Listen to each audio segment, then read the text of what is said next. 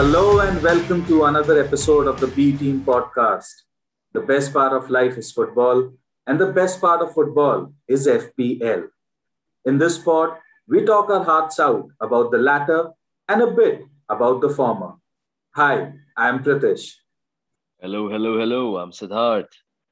And today, what we have in store for you, ladies and gents, besides the game week review that went by, a special segment that we call Hop On and Hop Off, where we talk about players to move on from and players to bring in.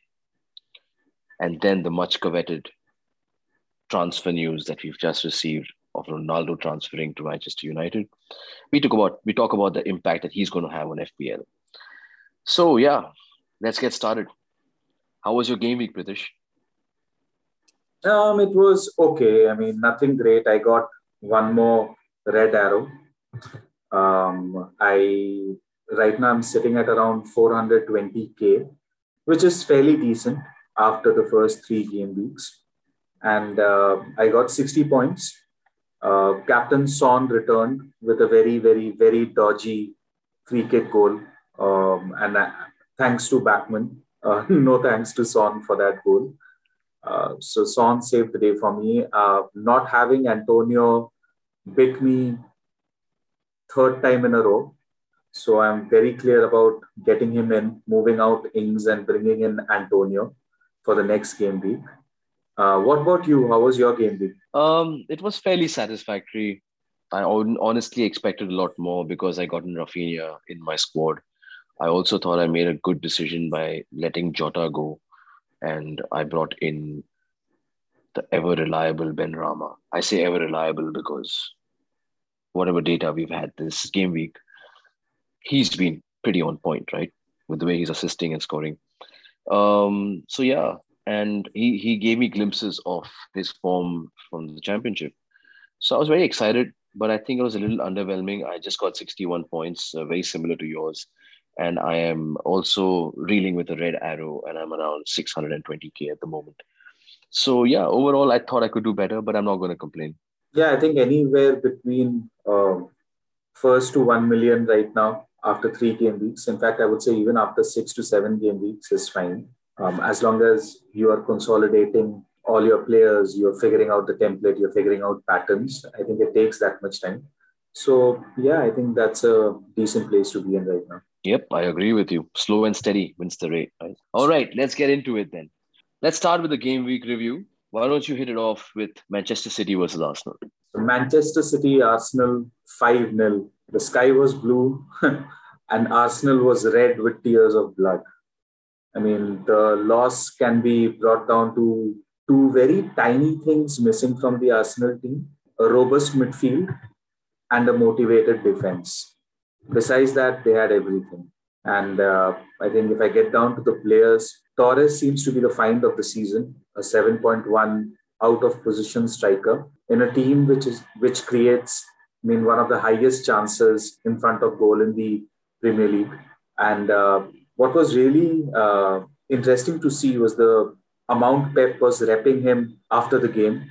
And at least I've noticed this pattern that whenever Pep starts repping a player, they usually end up having a secured place in an otherwise very insecure starting 11 of Manchester City. Last time I saw him do that for Bernardo Silva 3 seasons back. That was the season when they went on to win the Premier League without KDB.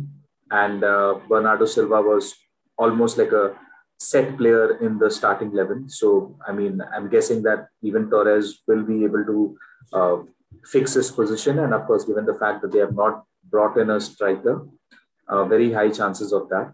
However, I think it's a little bit of a risk because KDB might be back. He might start using KDB as a false nine.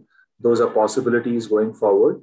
But I think that if you have a decent bench, then Torres is a player you should be bringing in if you can. Moving on, Laporte looked very dangerous. He's always been a threat aerially, but now he seems to be taking quite a few shots with his feet. And if he nails his spot, I have a feeling that he might outscore Diaz moving forward if he gets equivalent minutes. Well, it's good that you brought up Laporte My only grief with Laporte is, and actually, again, it's something that I've only been reading, that Pep doesn't see him as his first choice centre back partner for Diaz.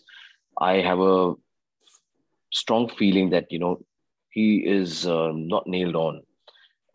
I say that because a lot of rumors always circle around Laporte that he is expendable and he might get sold and moved on, right? So again, reports also have it that in their pursuit of Harry Kane, they did offer Aymeric Laporte as a make weight. So yeah, that's my only take on that.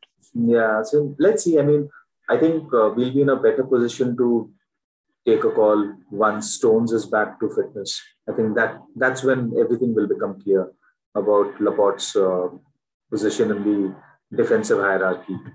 Next up, I think Grealish was again interesting to watch, and he might be a solid value for money pick this season.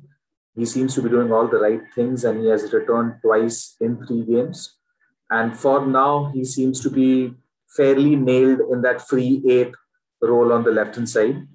And I think if you do not want the headache of guessing who Pep is going to start, at point 0.9, Grealish might give you a little bit more peace than Torres. Another player who I think might get very interesting moving forward, might be interesting moving forward, is Jesus.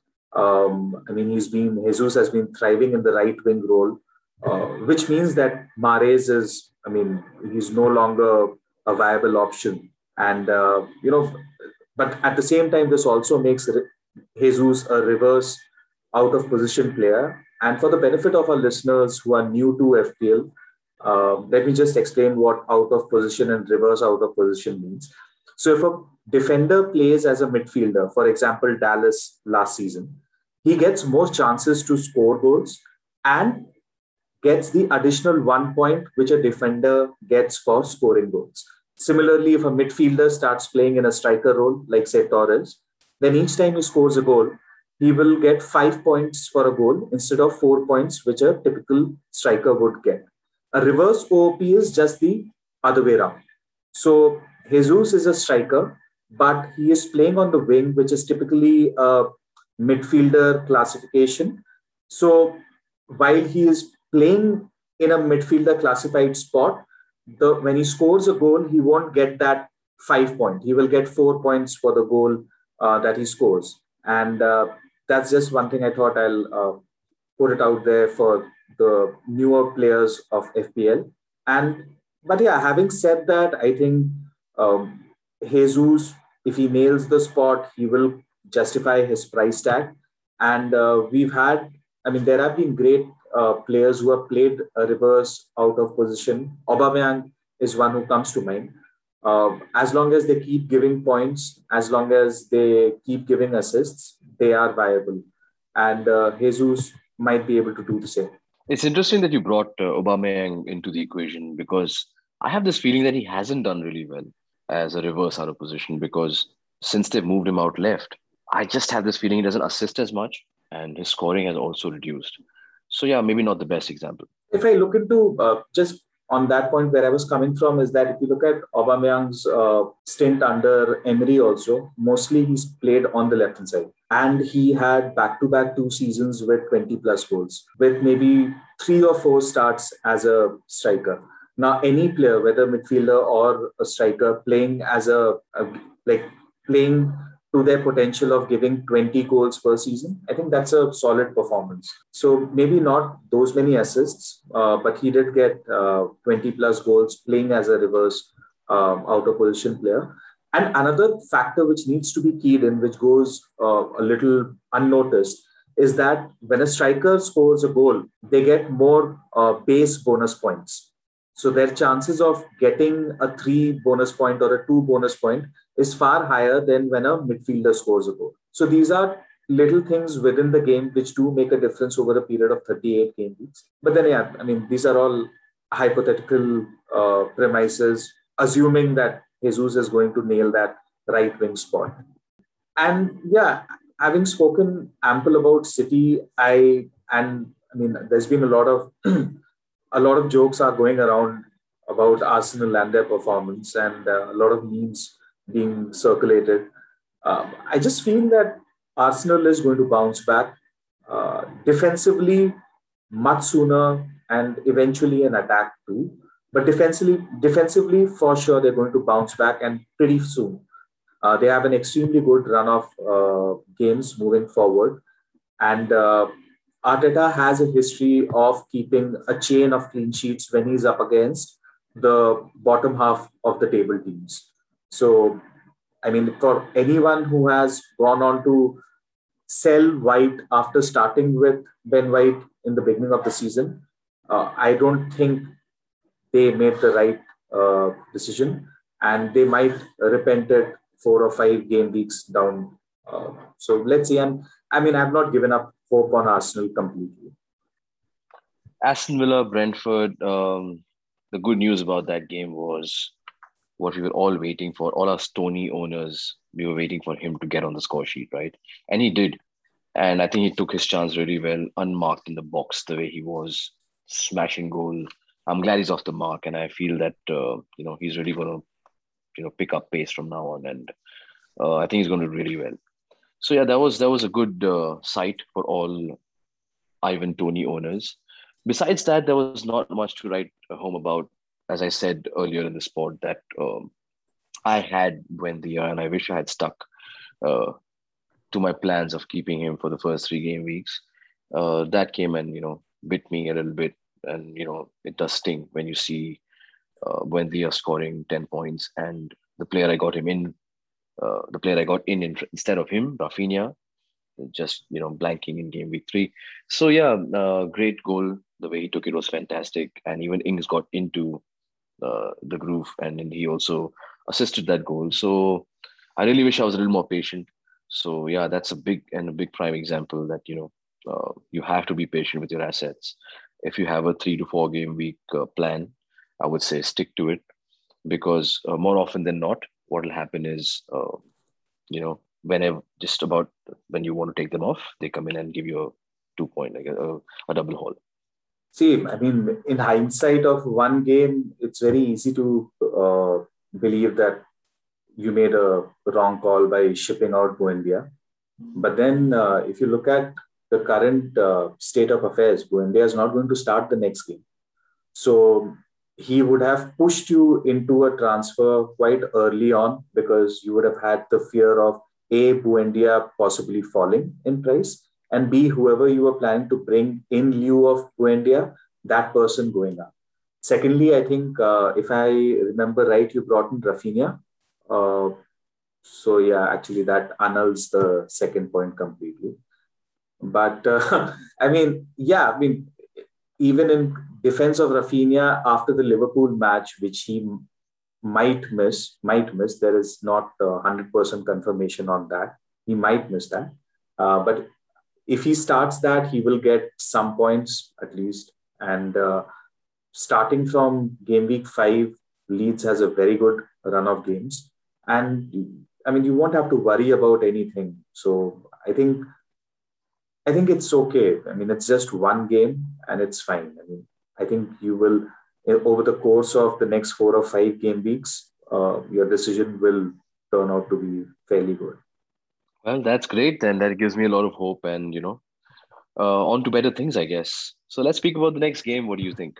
Brighton versus Everton. So, I mean, the Toffees put a serious dent in the narrative of the improved defense of Brighton. Brighton was at home. Uh, Still, they conceded 2 goals. And one thing which is very good for Calvert Lewin owners, I would say, is that it's fairly clear, 100% clear that he is on penalties.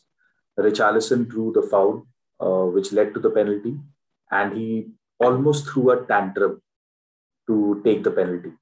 But eventually, I mean, Calvert Lewin is the one who took the penalty. And there was this very funny moment where Richarlison had the ball tucked in under his arms, and Townsend pushed the ball out of it. And then DCL, Calvert Lewin just grabbed it from behind and then he placed it on the penalty spot. So at least that's one good thing for existing owners. My only concern with DCL moving forward is that he has a toe injury, which he's been carrying for a while. Reports say that he's been taking injections to manage the pain and play games with that injury. Plus, he's also got some thigh injury, which he contracted in the last game. So, if you don't have DCL, if you don't have Calvert Lewin, I would say wait till the press conference, wait till Rafinha gives a clear sign about his fitness before you bring him in. And of course, Rafinha has also brought in Rondon now. So he has an alternate striker to play.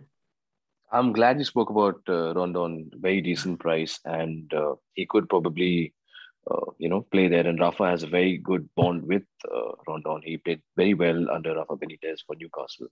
Um, I'm glad you brought that up. But the one thing about that whole melee when they got that penalty awarded to them is I honestly never thought Calvert Lewin was going to be someone who wrestled the ball off Richarlison because Richarlison is this fiery character, right? So I almost gave up hopes that he's not going to, let Dominic Calvert-Lewin take that penalty. But yeah, it was a surprise, and rightly so. I mean, if that's what Rafa Benitez, the gaffer, has decided pre-match that Calvert-Lewin should be on pens, then yeah, that's a very good sign moving forward. If Calvert-Lewin's on pens, it makes him a very interesting asset to have. Yeah, yeah. And I mean, we've spoken about this offline also. I mean, it just makes sense to let the striker, if you have an out and out number 9 striker, let the striker take the pens. I think that just makes sense. Moving on, Veltman, after 2 game weeks of COVID, he started this match. He came off the bench and he made an immediate impact, but in favor of Everton. He is the guy who made the tackle which led to the penalty. And yeah, just one correction. The penalty wasn't drawn by Richarlison. It was drawn by Coleman.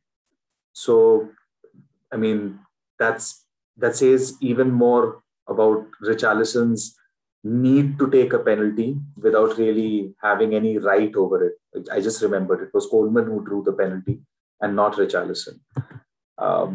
And Coleman was playing fairly advanced through the game. Like, he was in the box much more than Digne, and he was cutting the ball back and trying to reach DCL. He missed it a couple of times, but he was far more advanced than Digne in that particular game. Maybe it was a specific strategy which was used in that game, because if you go back and watch the game, most of the attack was happening from the right-hand side.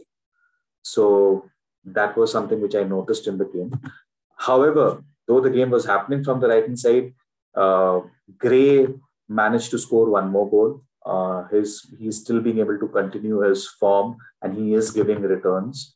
And the way he carried the ball almost from the midline of the pitch right up to the goal, and he scored it all by himself.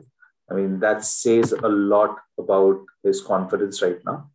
And I think Gray can be a great enabler for people who want a decent midfield starter who has the potential to return, but they want to use their funds elsewhere. So I think Gray is a great enabler in that way.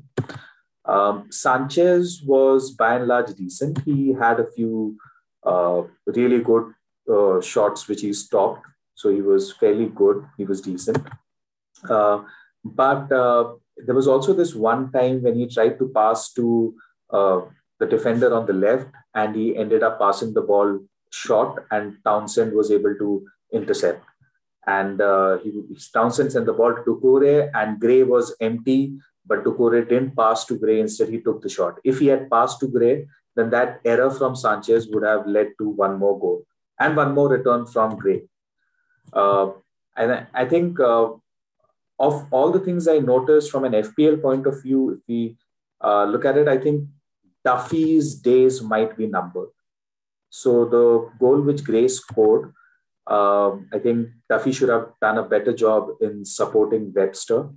Webster was tracking Gray throughout from the half line till the point he scored the goal. And Duffy was basically tracking Richarlison and he was cutting the line of the pass to Richarlison. But there came a point where Gray was advanced enough. Webster's natural position was cutting that pass. And there is this fraction of doubt which Duffy has, which you can see if you go back and watch the highlights. He has this fraction of doubt of whether he should move forward or not. And that's all it takes for Gray to have that one chance to slot the ball at the back of the net.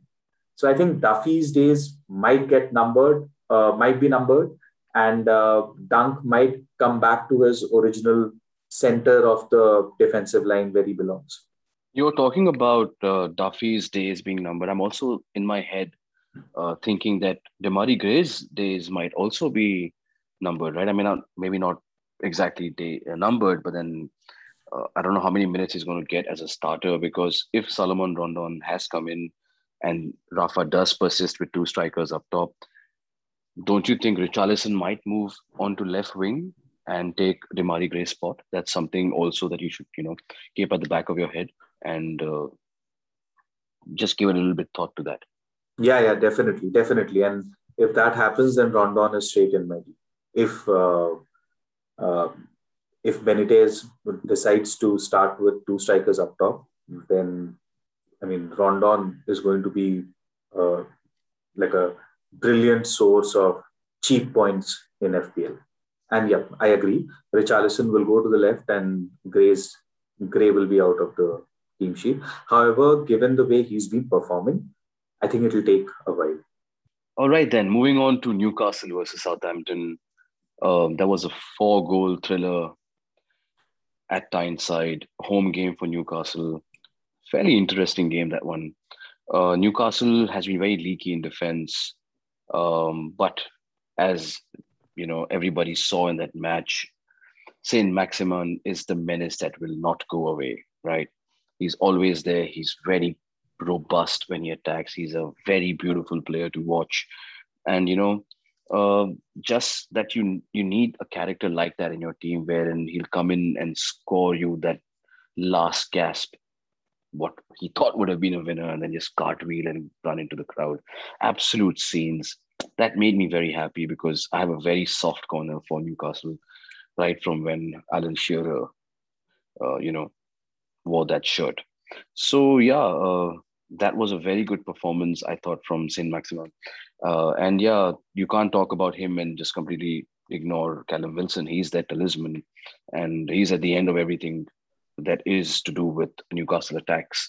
And I thought he took his header very well. Right place, right time, great movement. Callum Wilson is, just giving his owners points after points, and he's something that you should definitely keep an eye on. If he stays fit, I can easily see him scoring 18 to 20 goals this season. So yeah, all in all, a very good 2-all draw that we witnessed between the two teams. Southampton, I think, got a little lucky towards the end because that obviously it was a penalty. I'm not going to deny that, but I don't think they did much besides Mohamed Elyounoussy's goal, which also was a very freak goal. If you saw it, it hit his head and then went back into the back of the net. I don't think they created much. I don't think they did much for my liking. The only Southampton asset that I'm really looking forward to and already own is Livramento. I just think that at 4.0, you have a short starter who at some point will start giving returns, either as clean sheets, which is highly unlikely at this point, but I also see him giving attacking returns because he is that kind of player. He's from the Chelsea Academy at Cobham. I've watched him play many games for the Academy, and I think he is a threat.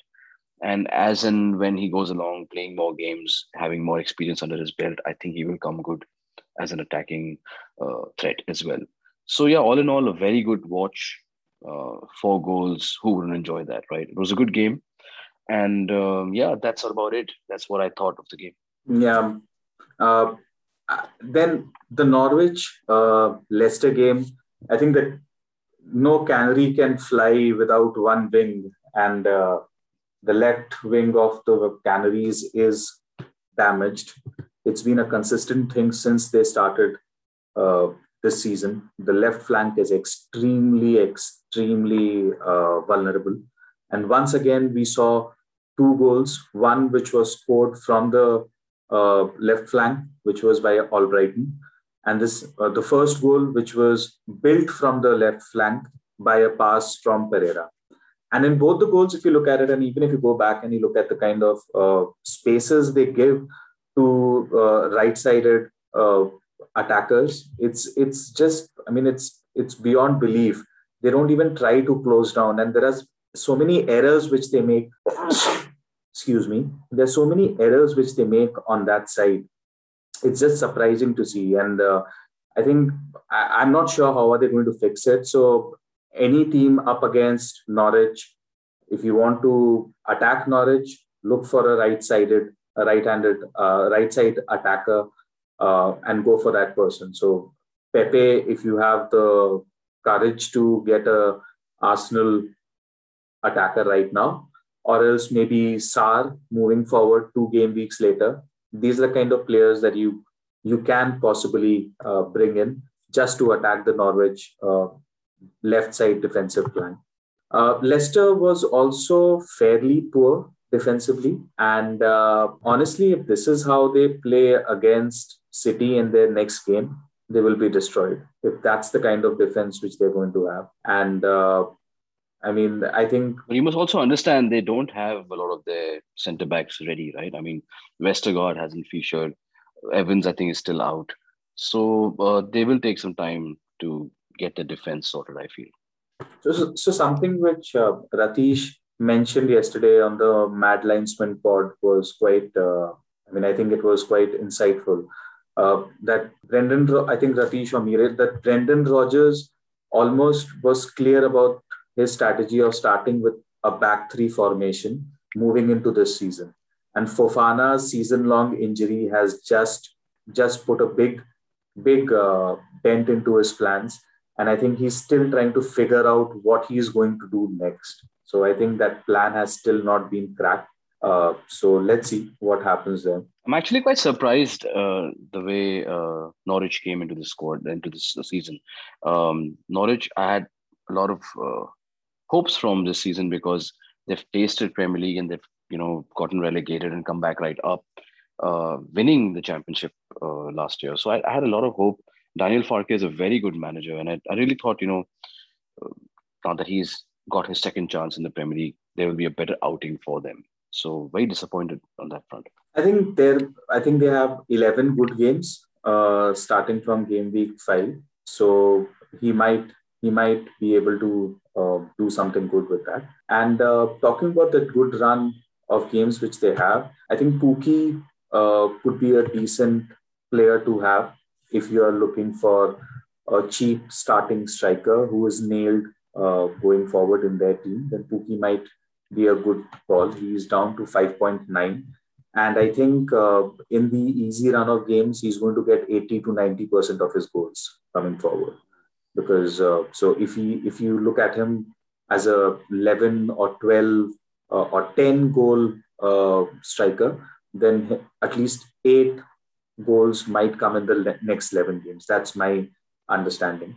So let's see what happens. So he could also be an enabler if somebody wants a starting striker going forward. So are you trying to tell me that we need to jump onto the Pukki party this season? No, not at all. Not at all. I'm just saying that if there is someone, there is an option. If there is someone on a wild there card, might be hope of some party. Yeah, if there is somebody on a wild card, and we've all been there, that when you're making your wild card team, you might fall short of 0.1. And so instead of having an Adam Armstrong, maybe a Pukki can let you have that little bit extra 0.1. Dennis is also an option from Watford, but I mean, I'm not sure how many matches is he going to start as opposed to Pukki. Pukki is fairly nailed in the Norwich team. Great. So moving on, let's talk about West Ham United versus Crystal Palace, another 2-2 London derby that ended up as a draw. Fantastic game to cover, actually.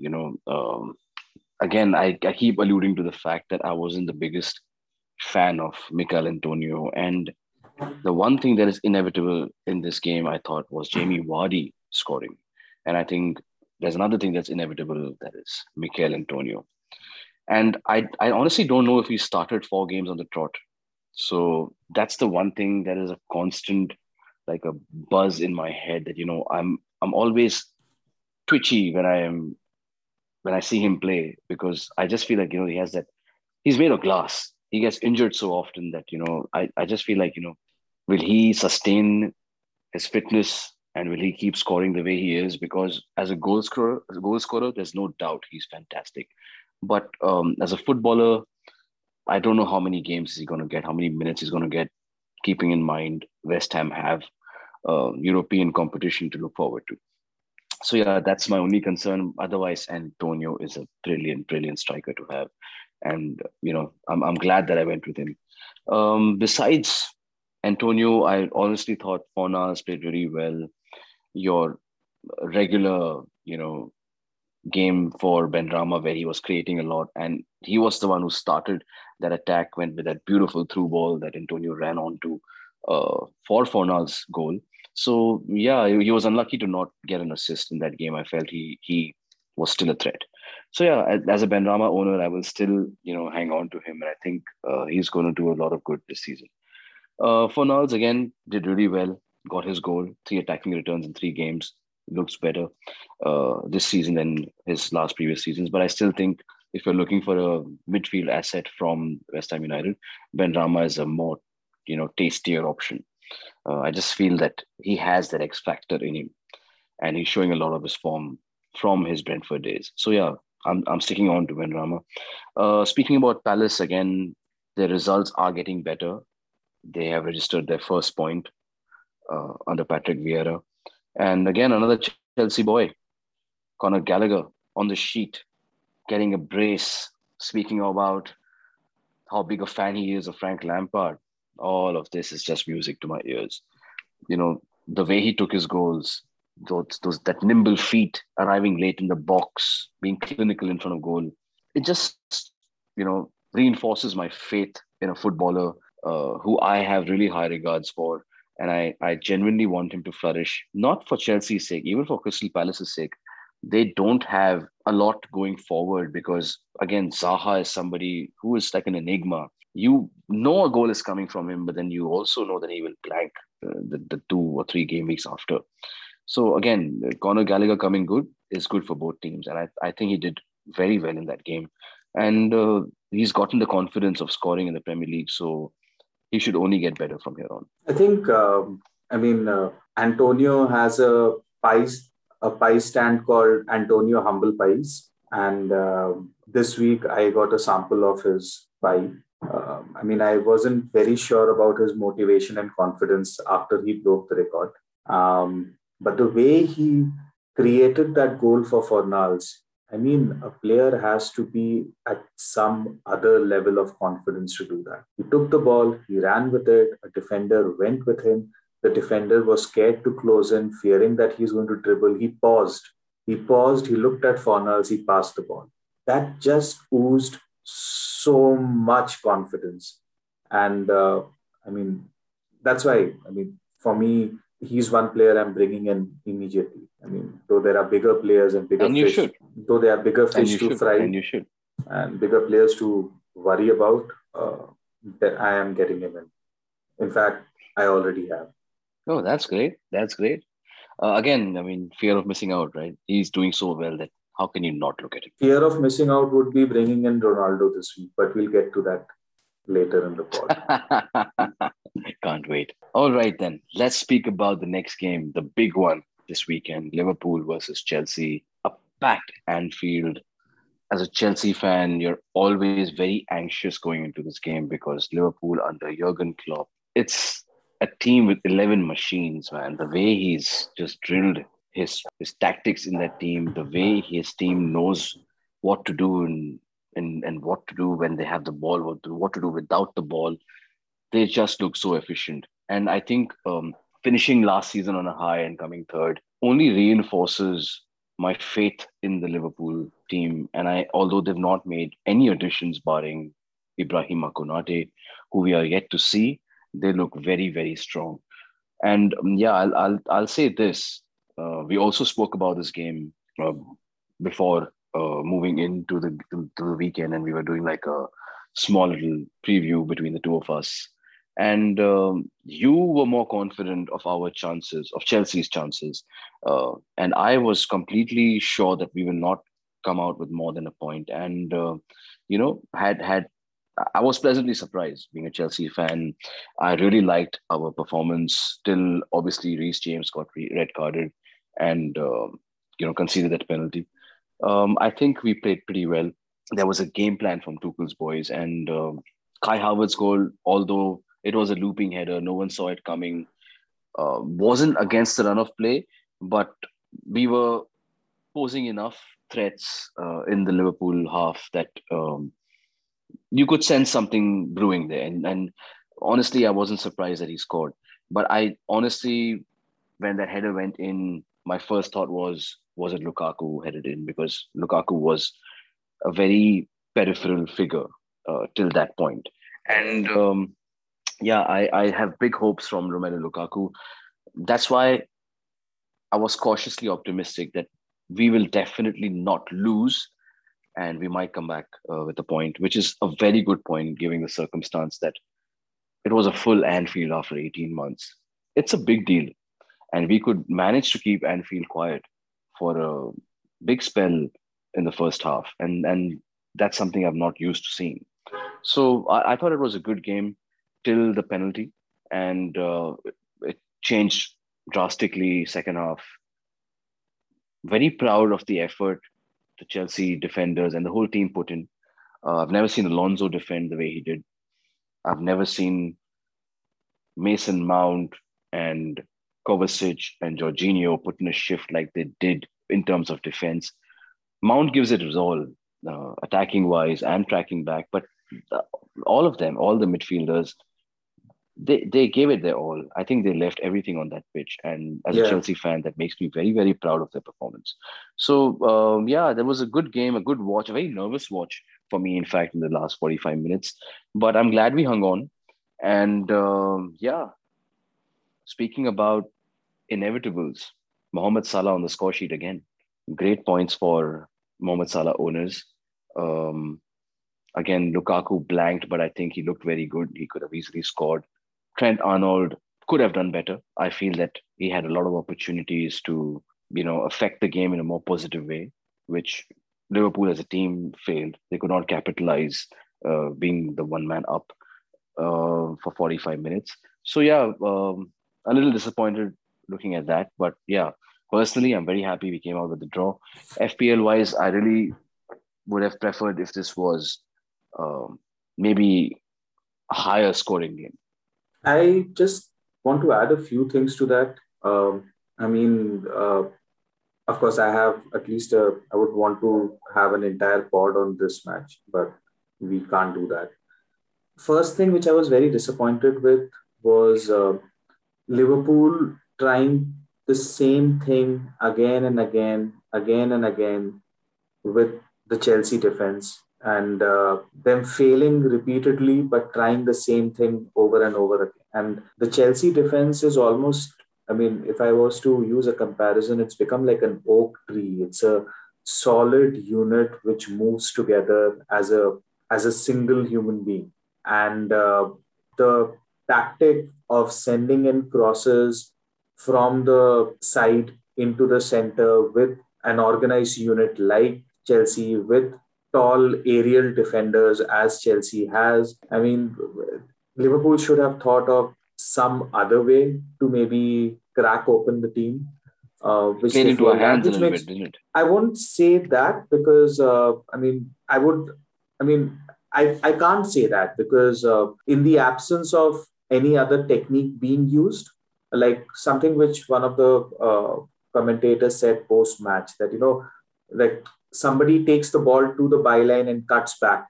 Though there are many ways in which you can try and open up a defense. Like I cannot imagine Man City up against a Chelsea team in a similar situation, not trying 10 different ways to open up the defense. I'm not saying they will succeed. I'm not saying that at all, but they will try multiple things. I got a little excited when I saw that Liverpool is trying to take shots from outside the box. But I think they made only 3 or 4 attempts, and even those attempts dried up pretty soon. So that was a little disappointing to watch because, I mean, Liverpool should have made something more out of that match. So, I yeah, agree. I agree. I was on tenterhooks watching that game second half, and Mendy made some good saves.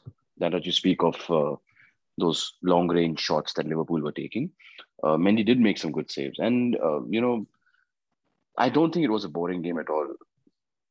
This is in our DNA. Being a solid defense is a part of Chelsea's DNA, and that came to the fore after a long time. And although I was admittedly very nervous, I was also enjoying watching that. It was like a symphony. All the defenders and the whole system defending in blocks and moving, uh, just how a defense should. Like they were very commanding. I was again very cautiously optimistic that we'll hang on to the draw. yeah, I think symphony is the best metaphor. Uh, they're so well drilled. I'm loving watching the Chelsea team and what Tuchel has made out of it. It's really fun to watch. So next up we have Burnley Leeds 1-1. Uh, I just love watching Leeds matches. I mean, they are just so good. They are just so good to watch. I mean, they make even Burnley an exciting team to watch when they're up against them. That says something about the way Leeds plays. And the match was full of attack, and the attack kept happening in waves. So one wave would come from Burnley, sustain itself. Then there would be another wave coming in from Leeds, and then they would sustain themselves. And there was almost like a wave after wave of attack being alternated between both the sides. It was a very interesting match to watch. And it's very strange that both the goals which went in were almost mirror images of each other. I mean, the positioning of the striker, the way they took the shot, the way the ball went in, it was almost like a mirror image of each other. Coming to FPL assets, I think Rafinha was trying to do a lot of things, but it wasn't his best day. And I think somewhere Leeds and Bielsa is a genius, and he will figure it out. They need to do something about Rodrigo. I mean, he goes missing in a number 10 position. You cannot go missing if you are playing the number 10. You just cannot go missing. And Rodrigo goes missing. So let's see what happens to Rodrigo and what happens to the number 10 position. Maybe Bielsa will change his formation and go back to some other way of playing. Bamford was in the right places at all the times. Again, he's got a great run of fixtures after starting game week 5, and he could be a great striker to have. And the way he's been playing, he's already on course to get the same returns which he had last season. So he might be able to match the returns as last season's, and which is very good, even for a 8 million price tag, which is now 7.9 million. Um, would make life tough for the Leeds defense. So did Barnes, but I would stay away from the Burnley players right now. Overall, with Burnley, I feel that their USP was a very robust defense, and that has got compromised. They are no longer that. And I'm not getting a very good feeling about Burnley going forward. Anything you want to add on this match? Yes, you mentioned that Bielsa, the genius that he will figure out a way uh, for Rodrigo. Rodrigo, as an ancillary, is not doing much, like you said.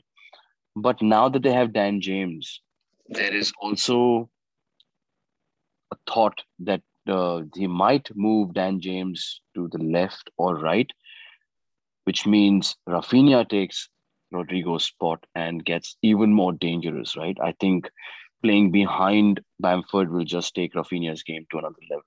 So that's something that you need to look out for in terms of Leeds. I think that's something that looks very, very interesting moving forward. So on paper, that sounds really interesting, but I don't think Rafinha has ever played an out and out 10 role. Uh, but I think he has all the makings to be a great number 10. So that'll be interesting. That'll be interesting if he takes up that spot. Next, we have Tottenham Hotspurs versus Watford, which was a 1-0 game. Kane should have had 2 goals in that game, but then it's August, and it's very difficult for Kane to score when it's August. And I think he was very unlucky. He should have gotten 2 returns. Dele Alli continues to impress with his late runs into the box. He almost scored a goal in the second half. Son was very unimpressive on the right hand side. Even the goal he got was a it was a very, very shoddy goal. And as I mentioned at the beginning of the pod, the credit goes to Bachmann and not to Son for that goal. Dennis did not start as a striker, something which we had called out in our last pod. Josh King was the person we had called out, and he was in the striker position. However, Dennis was on the left wing, and he was quite effective on the left wing too. And he was constantly looking for Josh King. He was looking for Sarr. He was making good passes inside the box. So that was something I noticed about Dennis. Josh King started his first game, but he was holding up the ball more instead of taking chances. And if I remember right, I'm very sorry if I am wrong about this. Apologies in advance. I think even in Bournemouth, he had more of a hold-up role between him and Callum Wilson when the two of them used to play together up top as two strikers. So he's not exactly, he has his back to the goal a lot of times when he's receiving the ball. And he does enable a player like Sarr going forward. Sarr was in fact, one of the most advanced players. And if I remember right, he was the most advanced player in the Watford side. And he did get one good chance. But I think that moving forward against the weaker teams, I think they have Wolves. Wolves is not exactly weak, but then you don't know what they are. I don't know what they are. They have Norwich, and then they have, I think, Newcastle, if I remember right. I'm not sure. So they have, and then they have Leeds, and Leeds defense is not really at its best right now. So Sarr might be a decent punt for the next 4 game weeks. If you have him, please don't ship him out. Keep him for the next 4 game weeks before you move him out. So yeah, these are the things which I noticed in the Tottenham Watford game. Did you get a chance to watch this game, Siddharth?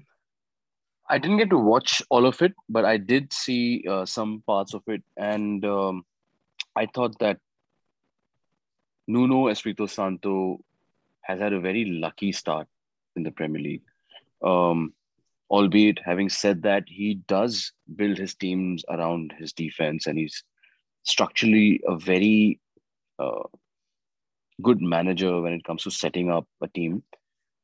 I just feel that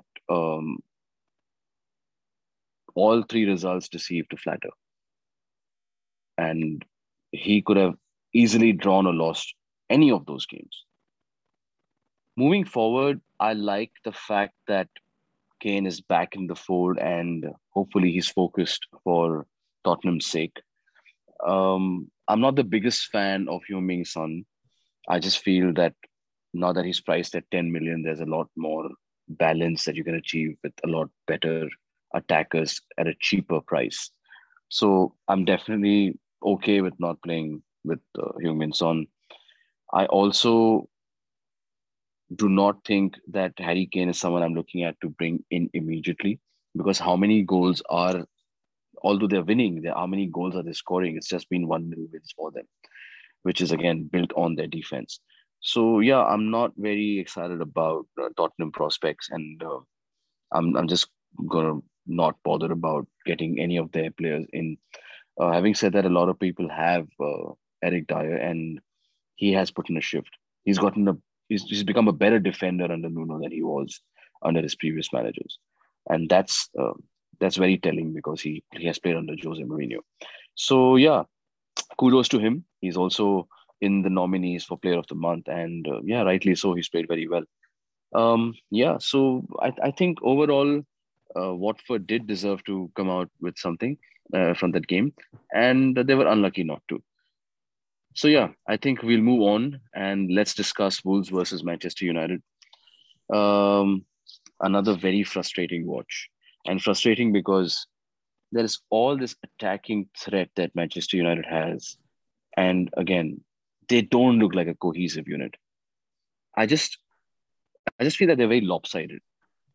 Like I don't like how uh, Ole Gunnar Solskjaer has them playing football. Like he's winning them games, but they are more reliant on individual brilliance than you know United playing as a team.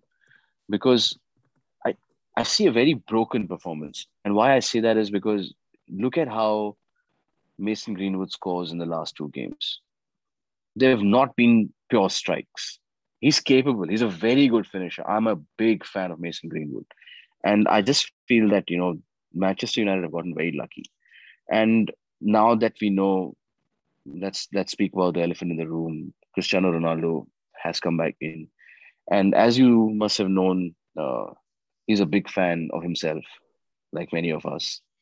I think that makes Bruno instead of Bru, yes, because even last night in the friendly that they played, as they won the penalty, Bruno Fernandes goes, picks up the ball, runs straight to CR7, Cristiano Ronaldo, the legend.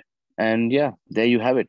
He's on pens. And I don't see any reason why on the Saturday when he's back playing his first game at Old Trafford after 9, 12 years, um, that he should not be on pens again. I mean, who really is going to take it away from him? Who's going to give him that news? I don't think Ole Gunnar Solskjaer will. So yeah, everybody will fall in line, and they will all hail the king. So that again, everybody is excited, and United have such a huge fan base, and they should be. I would be if I was a United fan. I am not being a United fan, but again, I still feel that Bruno has something to offer, and let's see what kind of an impact he has. Because Ronaldo being on pens takes away a good 7, 8, 9 goals away from Bruno Fernandes. So is he still worth it at 12.0? We don't know. We'll see how he plays against Newcastle. I'm still going to stick by him. Um, I think Wolves deserve to get a goal, to get a point at least from that game. And you know what's frustrating to watch about Wolves is that only if Adama Traore could finish. Adama bulldozer Traore absolutely bulldozes through the team he's playing against, and then just that bulldozer comes to a halt when he's about to score or provide an assist. I don't know what happens to him. He just does not have that end product in him. Jimenez again with time, I think he'll get better. Very good with his link up. But the one player that really took me by surprise and got me really excited was Trincao, the boy from Barcelona. He looks good, nimble feet, dribbles past a lot of players, and before they conceded the goal in the 80th minute, there were three good clear cut chances that Trincao could have scored off. And I really wish he'd taken those chances because that's the kind of impetus this Wolves team needs. They are the exact opposite of Tottenham Hotspur. 3-0-1 losses to them, and it's harsh, man. It's really harsh because they play some good football, and they're also very good defensively, which a lot of people did not think they would be. Everybody said that so after Bruno Lage is a very attacking manager, and that might lead to him, to that might lead to Wolves conceding a lot of goals. And surprisingly, that hasn't happened.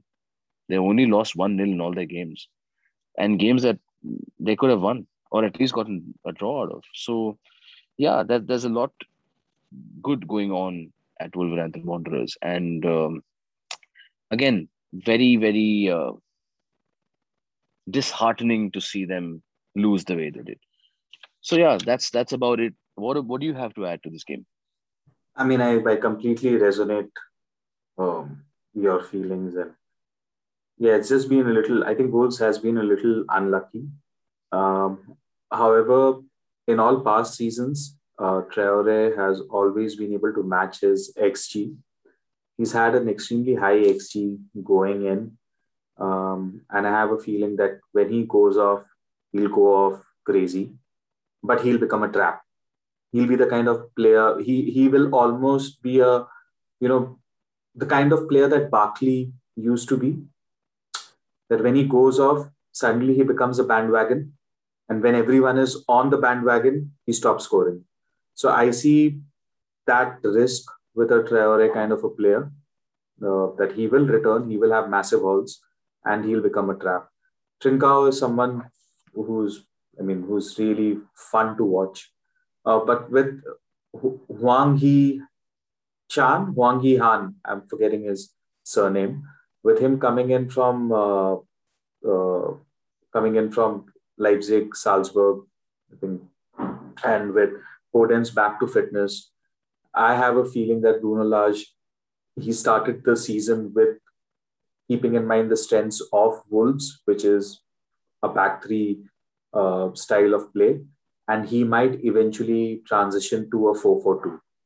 And that will be interesting to see whether Wolves are just as defensively solid if and when he does that. That's a good point. That's actually a very good point. Um, the other good point, speaking about defensively solid, is that Shaw owners must be happy that United finally got a clean sheet, right? I mean, thank you, David De Gea. Massive save to keep them in the game. And finally, he's gotten a defensive return. And I think moving forward, that will be a regular occurrence when it comes to Manchester United because uh, with Ronaldo, although they might want to always attack and people will worry so much about him that they will not maybe forget attacking them in return. So that's one thing that I want to look forward to. Mason Greenwood is another guy I want to mention again. What a goal scorer he is. Even though he didn't take clean shots, he still manages with goals. I mean, I'm a big fan of his, man. I just can't stop praising him. He's fantastic. One last thing about this game, I also thought that Pogba is wasted when he's playing deep. He looked bored. Like when watching that game, I felt like the game was too slow for him. He felt wasted, and he knew that he was wasted in that position. He's just a complete waste. And had he played further up, I think United would have had a better game and better chances at scoring more goals, right? So he's as good as Bruno Fernandes when it comes to creating chances. And he did find Bruno a couple of times again. Once Bruno was offside, and the other time they just scuffed their chance. So yeah, Paul Pogba is somebody that really frustrates me, and the way Ole Gunnar Solskjaer is using him frustrates me a lot. So this is all what we have for you guys from the review of the past game week. Moving on to our next section, which is hop on, hop off. We'll start with hop on, which is players who you could possibly plan to bring in and teams which you should be focusing on. So first, I think, again, the first three games are not the end of the season, and Arsenal defense might be something worth looking at going forward. Partey will be back. Ben White will be back. They're up against a string of bottom half teams, and they might start keeping clean sheets. So that's something to keep in mind. Saka and Pepe, maybe you might want to wait a little bit. Even Emil Smith Rowe, Odegaard, you might want to wait a little bit before you bring them in. But they could also become decent options going forward. And they are all fairly cheap. I mean, the most expensive of them all is Pepe at 7.3, 7.4. And Saka is 5.9. Emil Smith Rowe, Odegaard, both of them are at 5.5. So these are fairly good prices. And they could be, again, enablers who help you funnel your money somewhere else. Yeah, I feel there's two ways to look at it. I just feel that given the kind of start they've had, Arteta is somebody who could get the boot. Unlikely, but he could. And then all of a sudden you have a new manager bounce, who will also get to, take advantage of their very easy fixture list. And keeping that in mind, even if Arteta does not go, even if they stick by him, what can you fix first is your defense. So that's an easier thing to work on. Okay, when you don't have any points on the board, even your nil-nil draws or something, they'll at least start getting those points in, right? And then taking you higher up, rise up the echelons of the table. So what you fix first is your defense. And I'm glad that you mentioned this a couple of times already, that Ben White needs to be persistent with. Attacking wise, I'm going to look past all Arsenal assets for now. Speaking about attack, I want to talk about the Leeds attack. Rafinha might miss out, but how good is Bamford? And surprisingly, he's also gone down in price. Why are people like ignoring him? Why are they not talking about Patrick Bamford as much this season? I think there are just more immediate returns to be had from the likes of Dominic Calvert-Lewin and Antonio. And this is something which I've seen across all seasons of playing FPL, is that in the beginning, the games are very volatile because most of the people who are not committed to the games, they start making a lot of knee-jerk reactions. There's a lot of point chasing which happens in volumes in the start of the season. And I think that's why Bamford's price has gone down. And I think starting game week 5, he's just a crazy asset to own. And do you think he's someone you should look at if you're looking to ship out Danny Ings? If you already have Antonio, I think Bamford might be a better call than Dominic Calvert-Lewin. That's exactly what I wanted to know. So great. Let's also talk about the Manchester City defense. Is that one train you want to hop on to? You might be early on the train, and you might benefit by virtue of getting on to it early on. What player specifically would you look at? Diaz is the player which comes to mind. And I had this feeling that Diaz might be rotated, but then I was looking at the fixture congestion last season. I think that his rotation was subject to the high volume of games which were being played because of the way the fixtures were laid out last season. This season, I don't think he will be rotated. He might have a perma stay within the defensive line. So Diaz is one player to watch out. He's also. So are you saying he's going to defy Pep Roulette? I mean, there is no reason to move around and tinker around with that spot, because Diaz is also the leader which Man City needs in the back line. So he's doing much more than just being a defensive unit per se. So he's a leader, and he is required for Man City. So I think his position is, I would fairly say, safe, right? It's very safe. I would go as far as to say very safe. Okay, that's great. Speaking about leaders, let's speak about one train that you've hopped onto, Michail Antonio. I was looking at, it's just crazy. If you look at the chances created stats, if you look at the shots on target stats, if you look at non-penalty XG, if you look at XG with penalties, if you look at number of shots taken inside the box, Antonio is in the top 3 across all parameters, across all positions. And if he is returning, which he is, and he is showing the underlying stats, please get on to him. And I also read an interview by him, which he gave quite recently, was that he confesses, he admits that he never took care of his diet. And he's become very conscious about his diet because he believes that is what led to his injuries in the past. And he feels that with a change in diet, his injuries will go down. I mean, if that's the case, then Antonio might have a very mad season. Very season. That sounds very, very interesting, because a fit Antonio is a scary, scary thought. And definitely want to be on that train. What do you think of Demarai Gray and Gallagher, the 5.5 beauties? Gray has shown a lot of potential. Gallagher, I just feel that the fixtures are not in Crystal Palace's favor right now. But if you're playing draft FPL, then Gallagher might be a great call to have. Or if you're falling short of that 0.1 million, then Gallagher might be a good call compared to Gray. But I'm a little concerned about his fixtures moving forward because they are very tough. I think up till game week 10, they have really tough fixtures. So let's see. And but Interesting. having said that, I also have a feeling that Gallagher might turn out to be the talisman for Crystal Palace. I won't be surprised if from Zaha the mantle of being the talisman moves to Gallagher. I really won't be surprised with what I've seen As so a far. Chelsea fan, I'm all on for that, man. I really can't wait to see him propel. Speaking Yeah. about uh, talismans, Ismail Assar is the Watford talisman, right? And with his run of fixtures, how interesting does he get? I mean, there's not much to talk about that. I think we already covered it when we were talking about Watford. And yes, if you have him, please don't move him out. Please don't ship him out.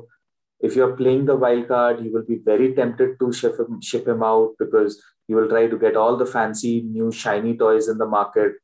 Please keep Ismail Yassar if you have him. If you are playing the wild card, please keep Ismail Yassar at least for the next 4 game weeks. If you are planning to bring in Ronaldo, if you are planning to bring in Lukaku by downgrading Bruno, please consider Ismail Yassar. All right, then. The other shiny new toy when it comes to strikers, albeit not so new, and I see a big fan emerge in you. What do you want to say about Ferran Torres? I think I became a fan after I read Sam Lee's article on The Athletic, Very where insightful. very insightful article, and he spoke about the way Torres has been training to impress Pep. He's been training to be the striker which Pep expects his strikers to be, and that is something very heartening to know. And I mean, at 7.1, that's a very very tasty spot to have. I And just what better my compliment to pay a striker than to call his movement Vardy like? Yeah. And that too for somebody who's just about started off playing an out and out striker. He hardly has any minutes as an out and out striker. My only concern going ahead with Chelsea is that I am not sure whether he will be able to become a talismanic striker. And when I say talismanic You striker, I mean mean Manchester City? Manchester City. Yeah, I mean Manchester City. Sorry for that. I think the goals might be divided even in a 2-1, or rather at a time when City goes on to score 2, 3, 4 goals. I'm not sure how many goals will go to Torres. So that's one concern which I have about him. But yeah, he might be someone you can just have and set and forget in your team. Of course, the caveat being you need a decent bench for those random days when he won't start. So that's my those are my only concerns with Torres. And talking about traps, I think a lot of people are talking about the Wolves' defense. A lot of people are talking about the inevitability of Traore going off. Even I mentioned that Jimenez getting back in form, Trincao looking exciting. We both touched upon that. I just feel it might be a trap, especially the defense. I want to see Bruno Lage persist with a back three against the weaker teams before I pass my verdict on that. And I think there's no harm in waiting. And I think, that's the problem of playing a wild card at this juncture. There is hardly any information. You don't know what formation is going to be played by managers against weaker teams, stronger teams, mid teams consistently. You don't know where the new players are going to come in, how that is going to impact the way the team plays. You don't know where the chances are going to come from. You don't know what's going to happen. I mean, so many things are up in the air, and anyone who's Exactly. playing a anyone playing a wild card right now would definitely be thinking about Semedo and bringing Semedo in. Might be thinking about Trincao, might be thinking about Traore. I just feel there's so little information right now. There's such little information. And with all this uncertainty, add to the fact that we still live in coronavirus times, right? Yeah, So yeah, yeah, yeah. I think you'll be better off keeping a wild card for a little later. Let's hop off a few trains. What do you say? What do you think about the Yeah. Brighton double defense in Weltman and Duffy? You spoke about that earlier while you were covering Brighton's game. Is there anything else you want to add on that? I think the double defense is also because of a lot of people having Sanchez, and then a lot of people have brought in Duffy because of the haul he had, which has ended up in a double defense for them. A lot of people had Weltman right from the beginning of the season, and I think it might be time to reconsider those options because people had. Never forget why you brought in Veltman in the first place. You brought in Veltman because you thought Tariq Lamptey is going to be injured for a very, very, very long time. There are very positive news coming in about his recovery. So keep an eye out for that. And Potter loves to rotate. So be careful. Veltman did commit a big mistake, which led to a penalty. Duffy did commit an error, which led to Great being able to score that goal. So these are things which need to be kept in mind. Uh, Potter is also the kind of guy who has no qualms in making an out and out number 10 or a right winger like Gross come back and play as a wing back. So I don't know. I Yeah, mean, the double a lot to defense. keep in mind. A lot to keep in mind. You've spoken about Demari Gray scoring that goal, and Bachmann made an error. Could have scored. Could have saved Heung-min Son's free kick. I also felt that Sanchez could have easily saved that goal that Demari Gray scored. I think it was a very soft goal. It was a very soft strike, in my opinion. Yeah, let's also hop off the sea of red that we see in front of Aston Villa. What do you say?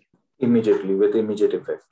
Yep. And when you and one thing which I would like to tell all the listeners is that when you hop off, then please don't turn around and see how many points are they getting. It's only going to spoil your game. All right, then. I think we've covered everything. And we spoke a little bit about a certain Cristiano Ronaldo. What are your thoughts? I don't know. I mean, there's so much to speak that now I'm feeling that maybe we should do it in our next pod. What do you say? Because we've covered so much already. Yeah, that's a great call. That's a great call. We yeah. have all of next week and so much to discuss about him. Yeah, I think that's a great idea. Let's do that. Let's delve into the enigma that is Cristiano Ronaldo, and let's speak about him in our next part. I think that's going to be exciting.